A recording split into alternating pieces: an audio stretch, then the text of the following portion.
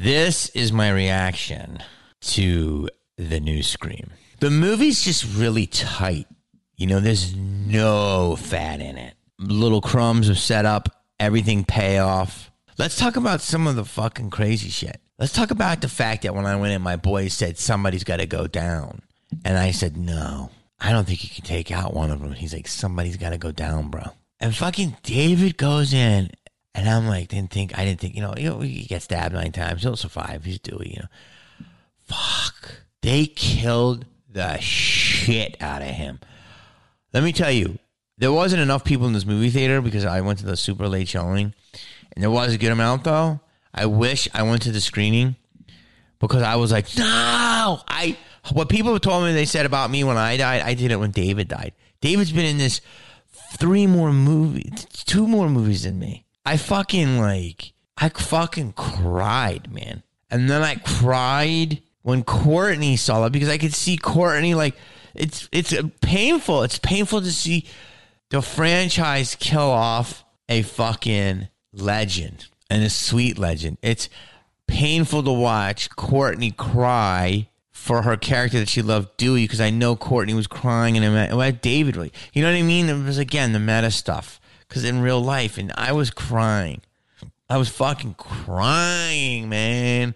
I did the Drew Barrymore show this week as a surprise, and I surprised those guys. And it was just so beautiful to see them. And I wanted to hug them through the screen. Of course, we're all on Zoom, and I got all emo, and I'm getting emo and watching it. I was getting emo now because I was I really did feel that, and I felt oh no, the fucking franchise is grown. It's just going.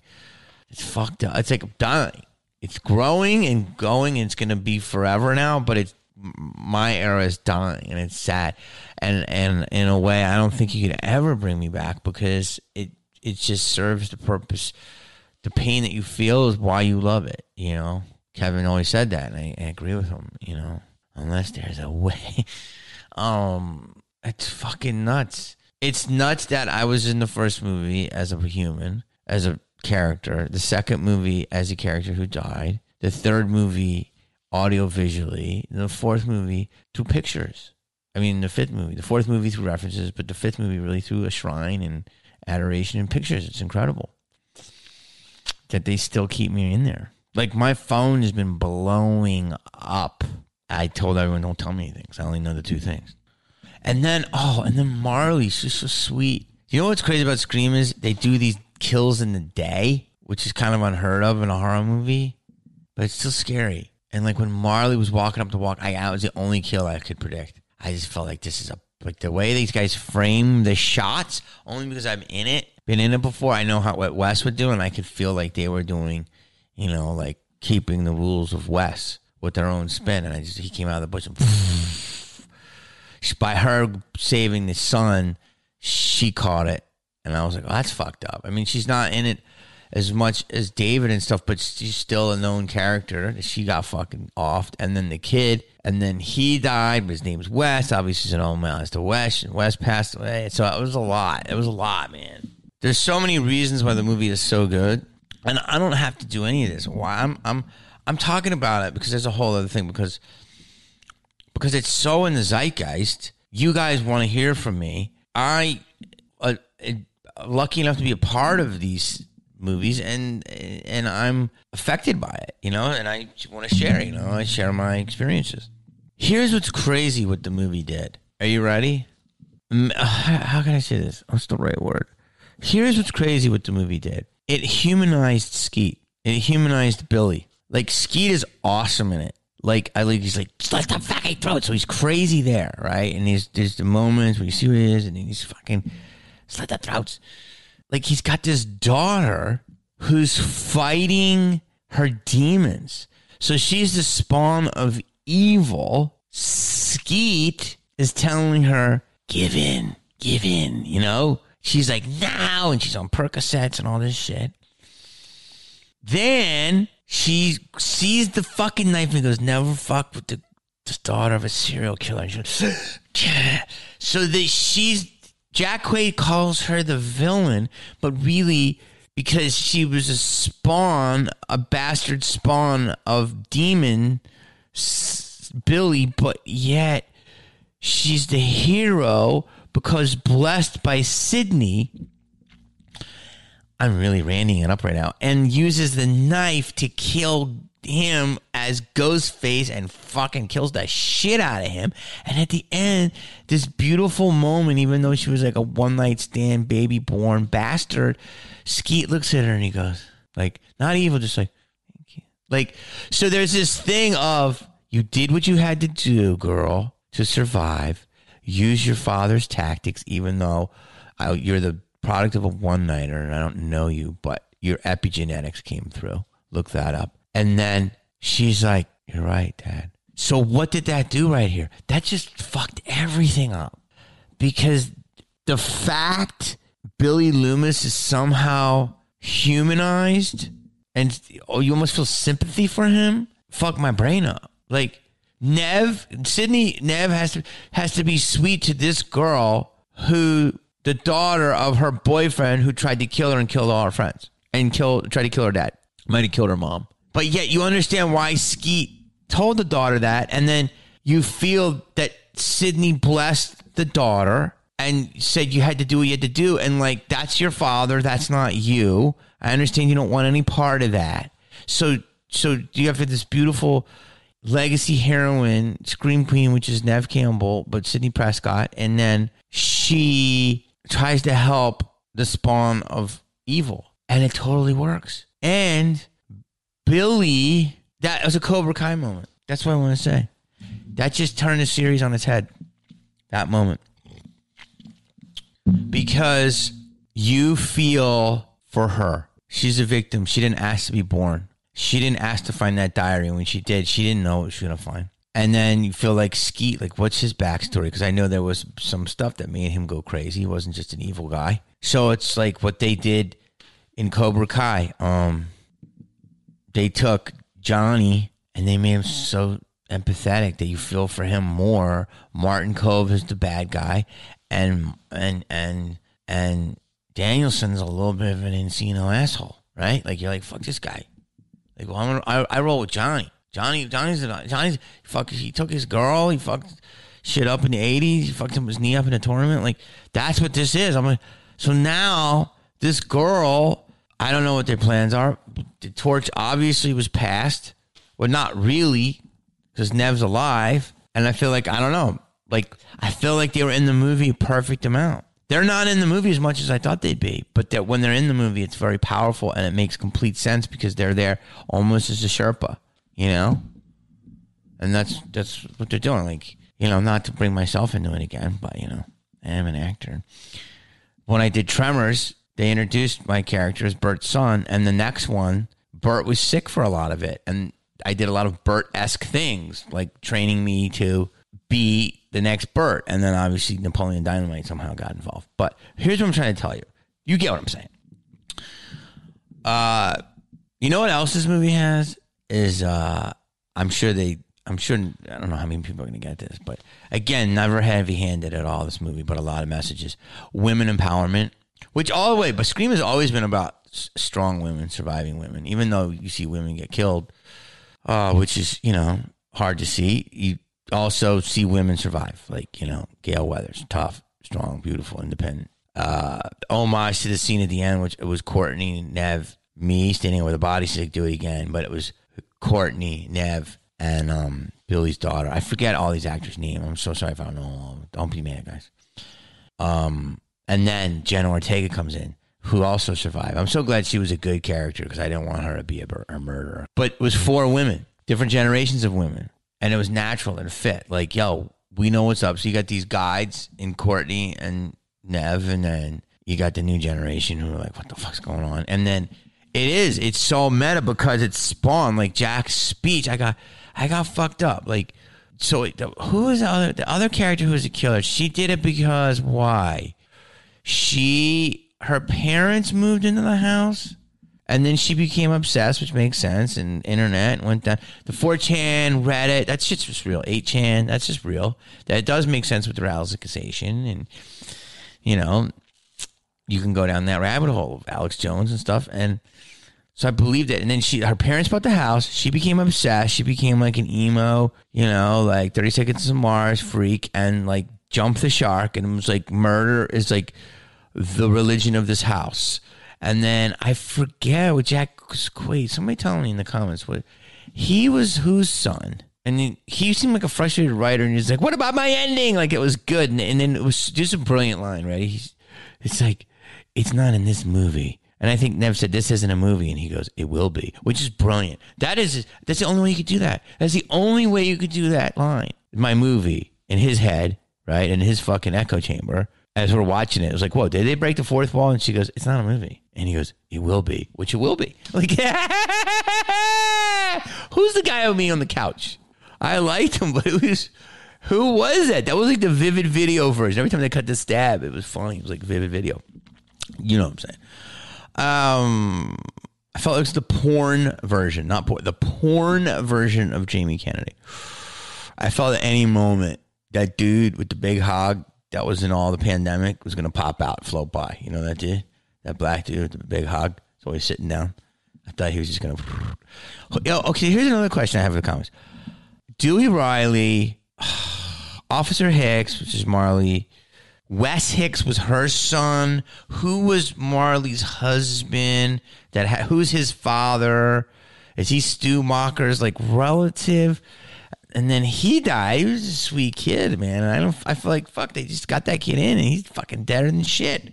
There's so much respect and care and taken with the making of this movie. It's just so well done. And it's just like, here's what the baseline is of the movie. Here's your base canon, if you will. So they took the legacy canon, took that lineage and Ghostfaced it up with a new generation, homages to the old. Then reluctantly, the old came back. I mean, they did. Reluctantly, the characters killed people so they would draw them into their mousetrap. It's brilliant serial killer thought, but it's also brilliant writing and directing and editing of like, that's how we would do it. Naturally, everything naturally played. Like nothing felt unnatural. Like I believed all of it. And I've been in it. So I was like, I was like fucking like looking at the neighbor AMC next to me. I'm like, what's up?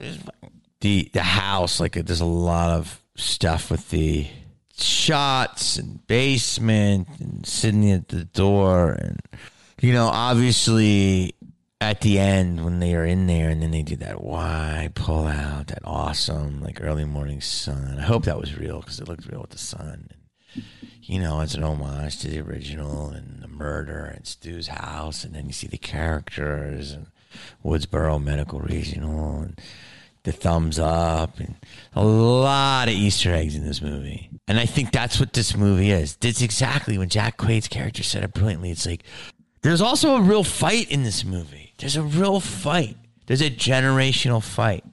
The Babadook, which I've never seen. But I know like a hipster chick is like, oh, you go to see the Babadook.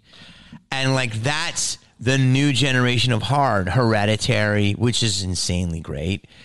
The Witch, Insidious, Jordan Peele. So like there's this new like generation obviously of like psychological horror and Scream. You know, if you go early horror, you go like iconic killer, bad, hot girl, big cleavage, blood, done, Crystal Lake, Elm Street, Americana Dreams, going to school, dead, you know, fucking Clawhead, Pinhead, Chucky, Leprechaun, Ghostface. I don't think he's Ghostface. Oh God, I'm so good right now. I really am right.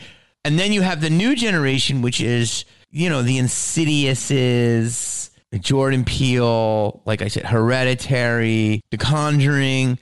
They're like psychological horror, right? And the 80s were like an iconic figure was the horror. And then psychological horror.